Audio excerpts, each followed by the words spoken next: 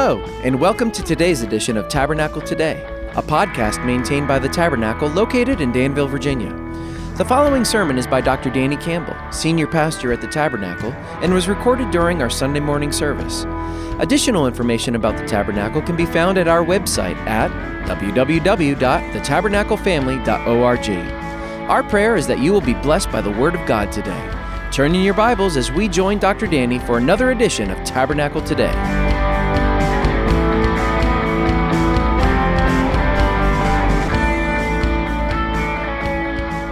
Amen. We'll go ahead and turn in your Bibles to Luke chapter 23. And as you're turning there, I just want to ask you to think about that hymn for a moment we just sang, There is a Fountain Filled with Blood. The author of that was William, we say Cooper, even though it looks like Cowper to us American eyes, William Cooper. And let me see what kind of hymn scholars we have out here. Do you know the name of the fella that There is a Fountain Filled with Blood, William Cooper? Do you know the name of the fella that was the one that kind of got with William Cooper and encouraged him, and together they put out a hymnal that had a bunch of the most wonderful hymns of the faith in it? Do you remember who that was? Can you shout it out? John Newton! Star for the lady down here. See me after the church for a hug and a kiss. That's my wife there if you're watching this. Okay. John Newton, Amazing Grace, right? John Newton was a bubbly, vivacious guy. You know, he'd been saved out of being a slave trader, and he was so grateful that God could save a wretch like him. You know, he knew that if you provide the wretch, the Lord will provide the Savior. And he had that kind of bubbly, outgoing personality that drives a bunch of more introverted people crazy, you know. William Cooper was more of an introverted person. He was very often despondent and very depressed often. In fact, I think 2 or 3 times during his lifetime, he tried to take his own life. And so for him, just getting up and facing a day was a victory. Not everybody has the bubbly, extroverted personality of a John Newton, but God can use everyone. And not only did God use John Newton to write Amazing Grace, the most famous and most wonderful hymn of all time, but also used his buddy William Cooper, who John Newton poured into and oftentimes helped get him to the other side of a depression or discouragement. He used him to write that wonderful hymn we just read, There is a Fountain Filled with Blood, and a less known one, but a very awesome one, God Moves in a Mysterious Way. In our days, he would be probably very highly medicated to deal with what he was going through there, but there was a creative genius in there, and it came out in hymns like the one that were poured out. And so whether you're a super bubbly person or an introverted person it's hard to just get through a day, God can use you. The Lord loves you, we love you, and don't ever think you don't matter. There may be a hymn for the church in your struggle that comes out, recognizing that God providentially cares for you even when you're down or discouraged. And think about what we just sang. There is a fountain filled with blood. Can you imagine this dear man that so struggled just to get up and face a day, sitting down and writing, There is a fountain filled with blood drawn from Emmanuel's veins, and sinners plunged beneath that flood. Chokes you up, doesn't it? And so God can use you, how you are. He used both of them together, and it was great. And it was the Only Hymns was the famous hymn book. A couple hundred from John Newton, who, like extroverts do, probably just put stuff out all the time, and about 60 or so from William Cooper. Luke chapter 23. We're going to put our affirmation on the board. This kind of has been guiding us for these last chapters as we've looked at Luke and what Luke, the author's purpose was in writing under the inspiration of the Spirit. We're going to put it up here on the board for you. Luke 24, 46 and 47. Say this with me. Then he said to them, Thus it is written, and thus it was necessary for the Christ to suffer and to rise from the dead the 3rd day, and that repentance and forgiveness of sins should be preached in his name to all nations, beginning at Jerusalem. Well, we have seen the death of Christ for our sins. We have looked last week at his burial, And next week we'll be looking at his resurrection from the grave. Last week we did look at the burial of Jesus Christ. And I just want to take a moment to read those verses together again. Luke 23:50 down through 56, the last part of the chapter. It says, "Now behold, there was a man named Joseph, a council member, a good and just man. He had not consented to their decision and deed. He was from Arimathea, a city of the Jews, who himself was also waiting for the kingdom of God." Now, in last week's message, we talked about who this man was and how Nicodemus was with him, as John's gospel reports, and the wonderful thing they did in giving Jesus' body a burial. It says, "This man went to Pilate and asked for the body of Jesus. Then he took it down, wrapped it in linen, and laid it in a tomb that was hewn out of the rock, cut out of the rock, where no one had ever lain before. That day was the preparation, and the Sabbath drew near. And the women who had come with him from Galilee followed after, and they observed the tomb and how his body was laid. Then they returned and prepared spices and fragrant oils, and they rested on the Sabbath according to the commandment." Now, last week, I told you I was going to look at this day again, and even as they laid the body of Jesus in the ground, we were going to look at what his spirit was probably doing during that time when his body was laid in the ground. Last week we saw how Joseph and Nicodemus gave great care to getting that body, caring for it, wrapping it in clean linen, placing it in Joseph's unused tomb before sundown. They intended to come back on Sunday and embalm Jesus. But where was Jesus' spirit when his body was in the tomb? That's the question we want to look at today. Sometimes we refer to this day that we're looking at as Silent Saturday. We call Good Friday the day that Jesus died on the cross for our sins. We think of Easter Sunday, Resurrection Sunday, as when he rose from the grave. But between the Friday and the Sunday was the middle day. It was Saturday, and sometimes it's called Silent Saturday. We wonder what was happening then. And from outward appearances, there wasn't a whole lot happening. Jesus' disciples were bewildered and grieving his death, to be sure. He had told them he was going to rise on the third day, but they were struggling to believe that. Death is the final reality, the only final reality they'd ever seen, except for when Jesus raised Lazarus. And since Jesus wasn't here, how could he raise himself? Well, the scripture says that was precisely what was going to happen, but death is such a cruel reminder and sense of finality. Most of the religious leaders were thinking they had gotten rid of their Jesus problem. You know, we've dealt with that. We got him killed. Whew, don't have to worry about that competition anymore. Now we can go on to putting our religious expectations on the people, and we can get on with our monopoly on that. Pilate was probably wondering how he was going to spin all this to his superiors back in Rome, the events. And I would have loved to have seen the report he sent on about how he had declared Jesus innocent and had him killed anyway, something that's never happened in world history. There's been somebody killed that later was found to be innocent, but he was found innocent and yet crucified, yet executed. When you connect the dots the Bible gives us, though, we see a whole lot more was happening on Silent Saturday in the spiritual realm. Just like if you took a sword and you took it out of the sheath and laid the sheath down, nothing's happening with the sheath, but you can do a whole lot with the sword.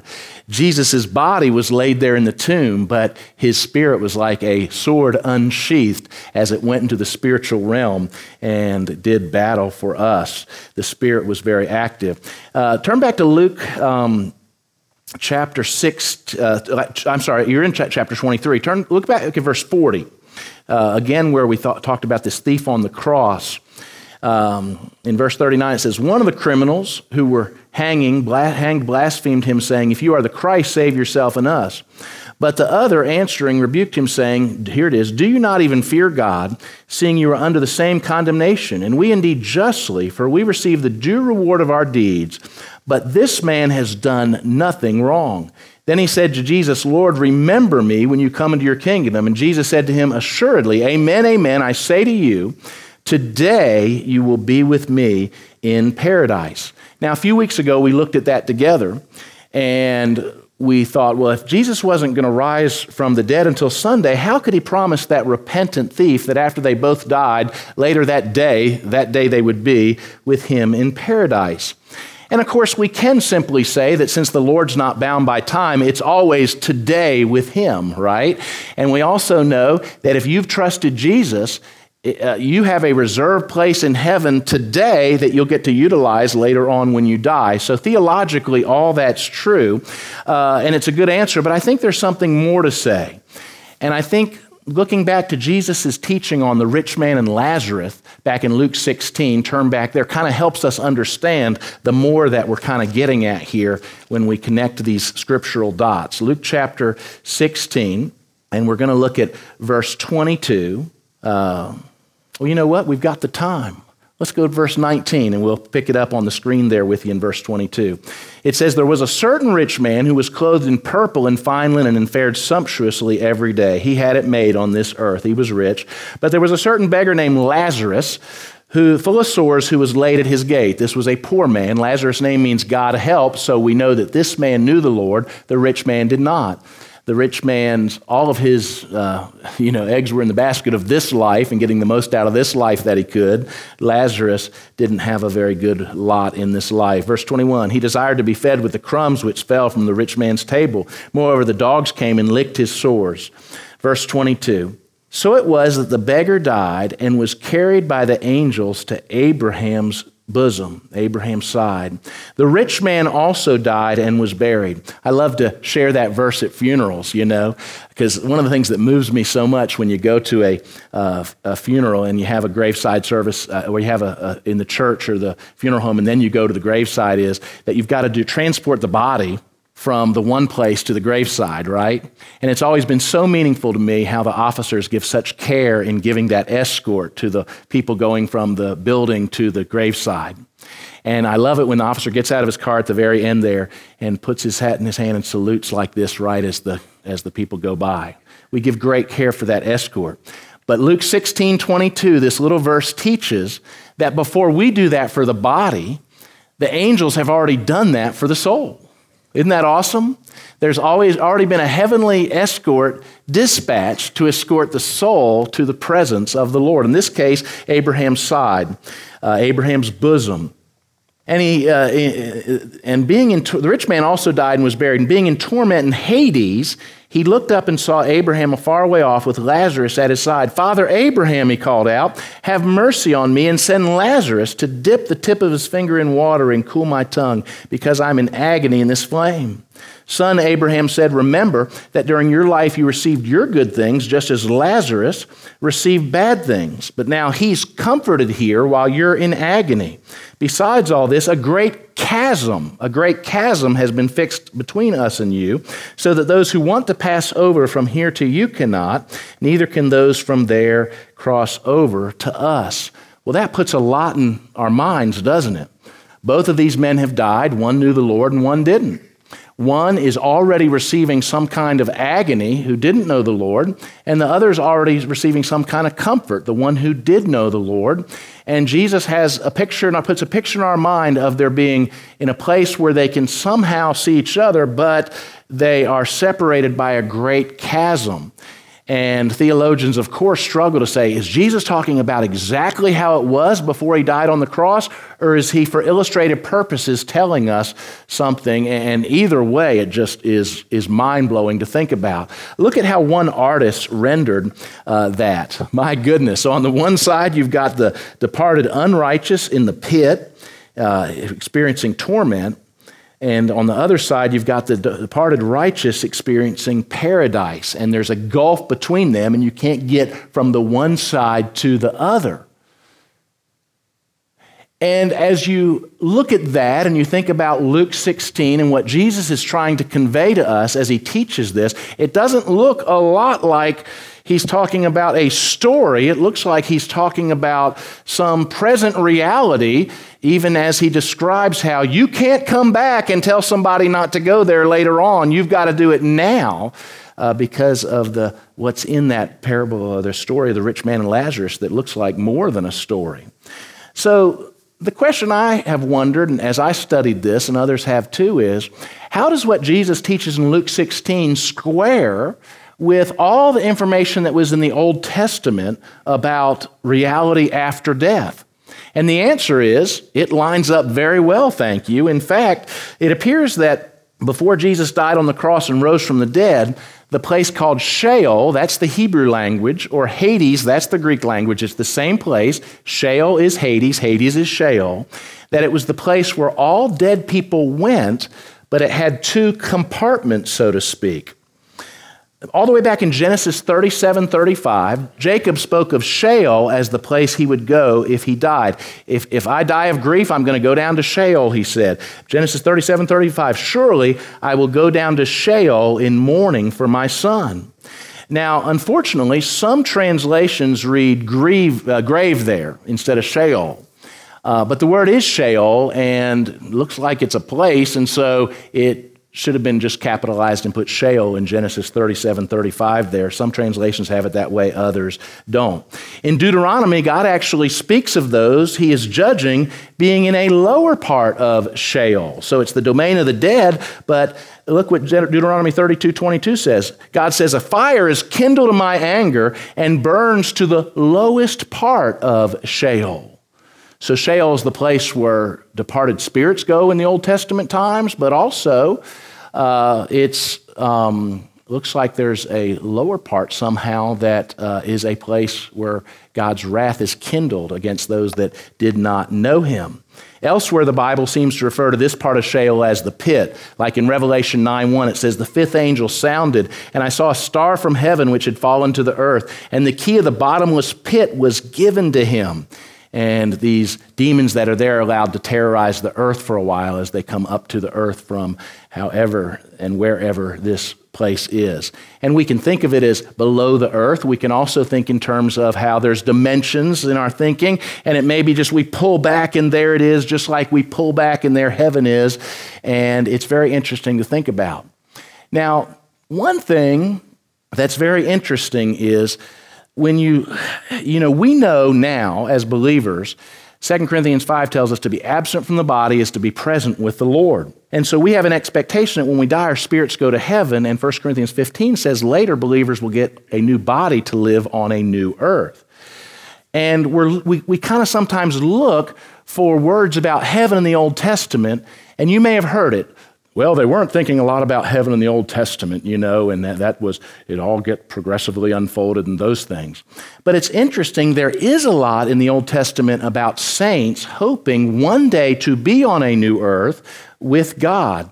All the way back to Job, one of the oldest saints, who said, I know my Redeemer lives, and after my body is destroyed, in my flesh I will see God. I know my Redeemer lives, and I'm going to see him at the end, face to face on earth. And he said, my heart yearns within me.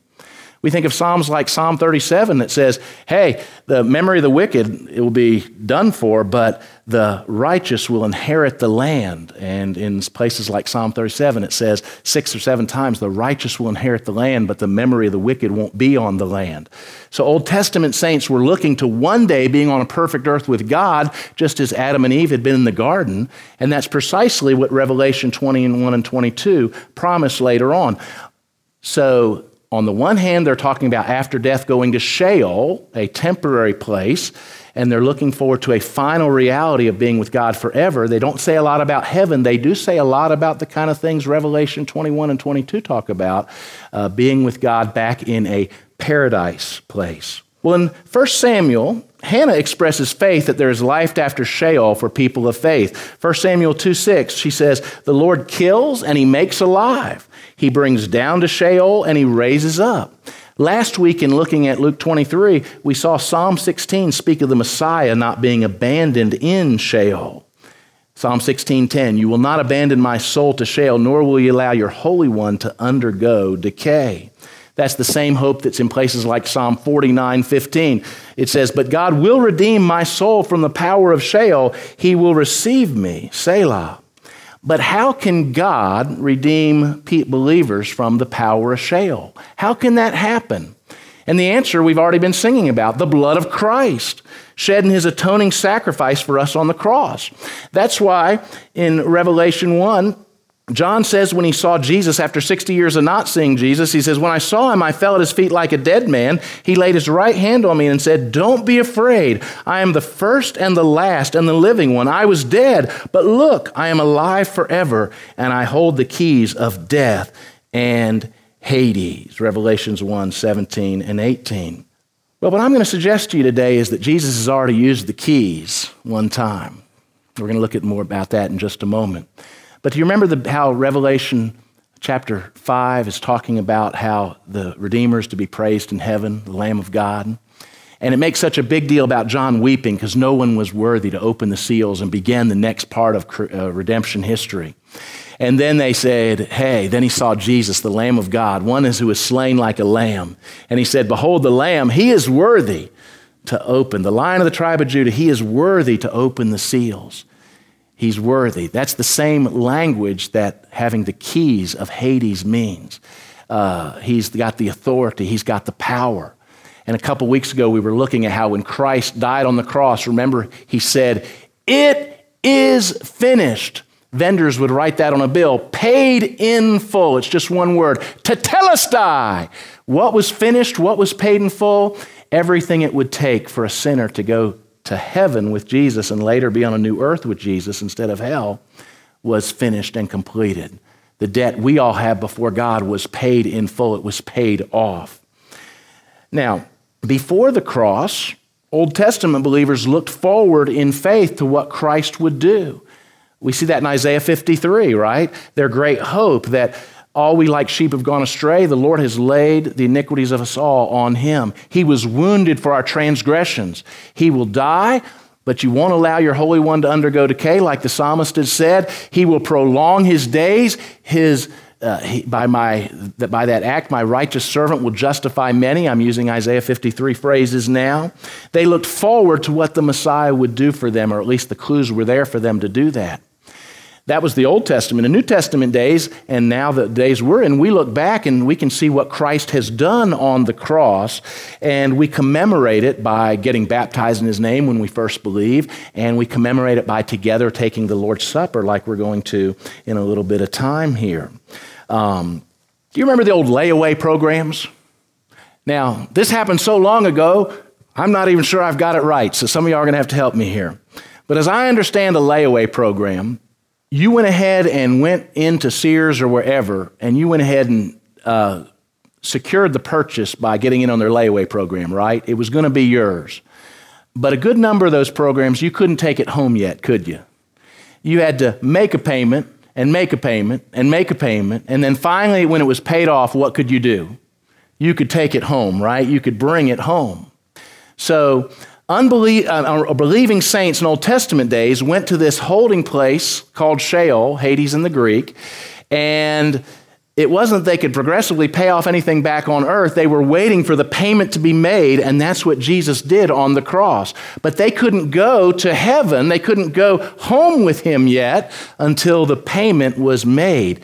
Tetelestai, it is finished, paid in full. Now they could go to heaven with him instead of a holding place, a temporary place. So when an Old Testament saint died, they went to the good part of Sheol. They were awaiting Christ's work on the cross. Once the payment was made, they could go on to heaven. So where did Christ's spirit go while his body was in the tomb? Turn to Ephesians chapter 4. We put together two passages that are the basis of what the Apostles said, or the Apostles' Creed says in the 2nd or 3rd century. But turn to Ephesians chapter 4. Ephesians chapter 4. Great passage. It's one of the spiritual gifts passages, so that's what comes after the verses we're going to read for today. But look how it starts that wonderful teaching in verses 7 through 10. It says, "Now grace was given to each one of us according to the measure of the Messiah's gift. For it says, when he ascended on high, he took prisoners into captivity. He led captivity captive, and he gave gifts to people." He gave gifts to men. But what does he ascended mean except that he descended to the lower parts of the earth? The one who is descended is the same one as the one who ascended far above all the heavens that he might fill all things. So we're told there that when Jesus ascended on high, after he had descended to the lower parts, he took captivity with him. He took those that were in one place to the other place with him, right? I believe that language is speaking of how he had redeemed them. So that's the first passage. And then turn to 1 Peter 3. 1 Peter 3, verses 18 through 22. It says, for Christ also suffered once for all, once for sins, the righteous for the unrighteous, that he might bring you to God, after being put to death in the fleshly realm, but made alive in the spiritual realm. In that state, he also went and made a proclamation to the spirits in prison who were in the past were disobedient, when God patiently waited in the days of Noah while an ark was being prepared. In it a few, now he gives this extended parentheses about Noah's day. In it a few, that is 8 people, were saved through water when they were in the ark.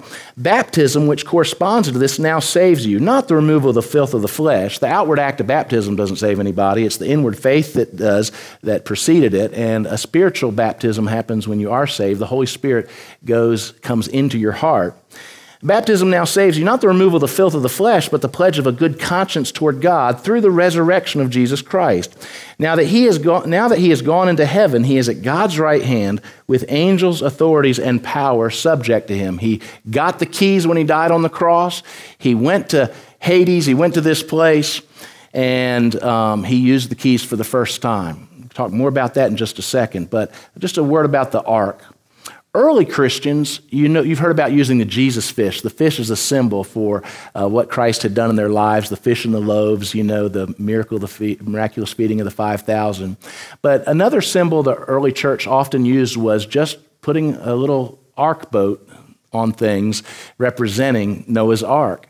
And the reason they did that was because they remembered this Peter passage, and when Noah and the 7 with him went into the ark, and the judgment came, they were lifted out of the waters of judgment because they were inside the ark. They were safe in the ark. And over again, the New Testament uses the phrase in Christ to describe believers, or in him. In him we have redemption through his blood, right? The forgiveness of sins. And so early believers said, just as Noah and his people went into the ark and were saved when judgment came, I'm going into Christ. I'm in Christ. And because I have trust in him, I'll make it through the judgment to come. And so they did that. So some of that's in that passage there. So here's what we're guessing is that Jesus preached when he went down there, when he ascended into the lower parts, like Ephesians talks about. Not a long message, just the simple truth. You saw in the artist's rendition the possibility of that great chasm that was there. And there he was, and probably the thief beside him, the thief that had turned to Christ, right? Today you'll be with me in paradise. And his first message was to those who probably had believed. With the repentant thief at his side, he may have quoted the psalmist that said, "Precious in the sight of the Lord is the death of his saints." Get ready to come with me. Get ready to leave here and come now to heaven, where Enoch and Elijah already are, and where I left to come down to earth. Get ready to join them there, because the payment has been made. It's now paid in full. God's layaway plan is complete. We don't need a holding path for those that have believed anymore, because now, from now on, now that the payment's been made, for the believer to be absent from the body will be to be present with the Lord, like 2 Corinthians 5:8 says. But then, more than likely, he had a message for the disobedient too, those on the other side. That's what Peter seems to allude to here when he was preaching to those these departed spirits. He may have said something like this: to those who had never admitted their sin and rebellion against God, never cried out to him for salvation. Folks, I have no pleasure in the death of the wicked. Ezekiel 18 says that over and over again. I have no pleasure in the death of the wicked. I wish everyone would repent and believe. Oh, that you had repented and believed, but because you didn't, you have to stay here until the great white throne judgment, and then you'll go to the lake of fire prepared for the devil and his angels. Where do we get that concept that the lake of fire, the final reality for the lost, was created for the devil and his angels? Well, that's Matthew 25:41, where Jesus says to those on the left hand, "Depart from me, you cursed, into the everlasting fire prepared for the devil and his angels." After Satan's rebellion, there had to be a place for them to have their final reality, and that is the lake of fire. The only ones that need to be there are the devil and his angels, but people didn't need to be there. Now, because of sin, that was going to be the default destination for everybody, because we are all in rebellion against God. That's what Jesus did the first time he came, so that we wouldn't have to go there. You can go to hell, but please don't. Your sins will have you go there. You'll have to pay, but you don't have to. And that's why Jesus came the first time, the ultimate rescue mission, right? So that no one would have to join Satan and his demons in the lake of fire. For all those that trust him, they're going to get to go to heaven instead. They don't even need to go to the temporary Sheol now. They go directly into the presence of the Lord because the payment has been made. And so we've got to get our terminology right. We're clearly told in the pages of the New Testament the final reality for those that don't know the Lord, those who rejected him, will be the lake of fire. Sheol/Hades was a temporary place and still is where non-believers go until the final great white throne judgment. Look what Matthew says happened after Christ's resurrection. Matthew 27, 52 and 53, it says, "The tombs after Jesus rose were also opened, and many bodies of the saints who had gone to their rest were raised. And they came out of the tombs after his resurrection, entered the holy city, and appeared to many." Why could they do that? Why could they come out of Sheol/Hades into their bodies and then on, be seen, and then out of there? They didn't stay on earth permanently. They went on up to be at the presence of the Lord, and that was made possible because of what Christ did there, more than likely on Silent Saturday. You know, obviously when you start thinking through these things in the scriptures and connecting the dots, more questions come into your mind, you know. And I love how Randy Alcorn's written about heaven, and he posits, and I think it's very plausible, that there's actually, the saints in heaven now have some kind of transitional body before they get their final perfect body that 1 Corinthians 15 says that we'll all have one day when we live on a new earth. We should not picture where saints are now with the Lord as being on a cloud strumming a harp. That may be happening, but Jesus said, John 14, he said, "I'm going to prepare a place for you, and then I'm going to come and get you. I'm going to come rapture you. I'm going to come and get you, and you're going to be where I am," right? That's the whole purpose of this thing. So, you know, heaven, what's the place he's working on? Well, Revelation 21 and 22 tells us the New Jerusalem, this amazing city that's there.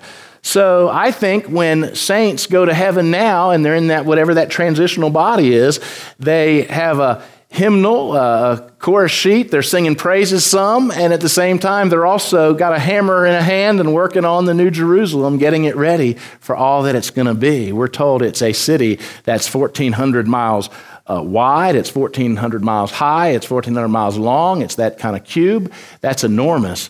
And so I think that heaven is abuzz getting ready for that final reality when that's going to come down and be on the new earth. Well, look at what John writes in Revelation. Turn to Revelation chapter 20. Revelation chapter 20. And as we turn there, we understand that this is the great white throne judgment passage. We're in verse 11, after the verses about Christ's 1,000-year reign on earth.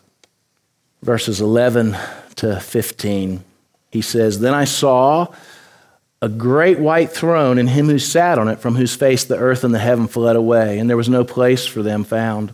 And I saw the dead, small and great, standing before God, and books were opened, and another book was opened, which is the book of life. And the dead were judged according to their works by the things which were written in the books. The sea gave up the dead who were in it, and death, and there it is, Hades delivered up the dead who were in them. And they were judged, each one according to his works. Then death and Hades were cast into the lake of fire. This is the second death, and anyone not found written in the book of life was cast into the lake of fire." There's that great white throne judgment. Believers are already with the Lord. This is the judgment of unbelievers, those who never turned to Christ. Everything they've ever said, thought, done will be evaluated there, and it will be punitive. How bad hell will be how bad their sins were before God. And of course, we're all wicked sinners before God, but for those who have trusted Christ, their sin isn't dealt with at the great white throne. It was dealt with on the cross of Christ so that God could express his grace and forgiveness toward us. All sin's going to get judged one or two places, either at the cross or at the great white throne judgment. And then it's the lake of fire for those that didn't know the Lord. Notice he says here, the second death is the lake of fire. And those who are in Hades will wind up in the lake of fire. Not the believing ones, they're already in heaven. No believer has had to go to Hades, that temporary compartment, since Christ finished his work. Now they're with the Lord when they die, but for unbelievers, they're still waiting that final judgment. Second death, it's called. Last week I gave you the little rhyme, or it's not really a rhyme. What do I call it? It's a little poem. If you're only born once, you're going to have to die twice. Not just the physical death, but the spiritual death, the lake of fire as well. Hell, because of your sins. But if you're born twice, you'll only die once. If you receive Christ and turn to Him, you're born again, and that second death will have no power over you, over no one that's written in the Lamb's Book of Life by faith. That is so awesome. Well, when you put these things together, that's why the Apostles' Creed, going back to the early church, this is what it had in mind when it said of Jesus. Here's the words taken from the Apostles' Creed, which the church has been saying for 1,800 years now. Jesus was crucified, dead, and buried. He descended into hell. The third day he rose from the dead. He ascended into heaven and sitteth at the right hand of God, the Father Almighty. From there he will come to judge the quick and the dead. A whole lot was happening on Silent Saturday. When we get baptized again, we're celebrating the fact that Christ has died for our sins according to the Scriptures. He's risen from the dead to show us victory and power over Satan, sin, death, and hell. And that just as we're trusting the preacher to really pull us back up out of that water, that's what we're saying we trust Christ to do when it comes to eternal life. At the Lord's Supper, we've already said we also do that. We also do that. And so if you do not know the Lord, but you want to turn from Him, we've said enough today that you don't want to stand before God at the great white throne judgment. You want to come to Him in faith. I want to give you the opportunity to receive Him now, both in the room and also those watching. Go ahead and bow your heads.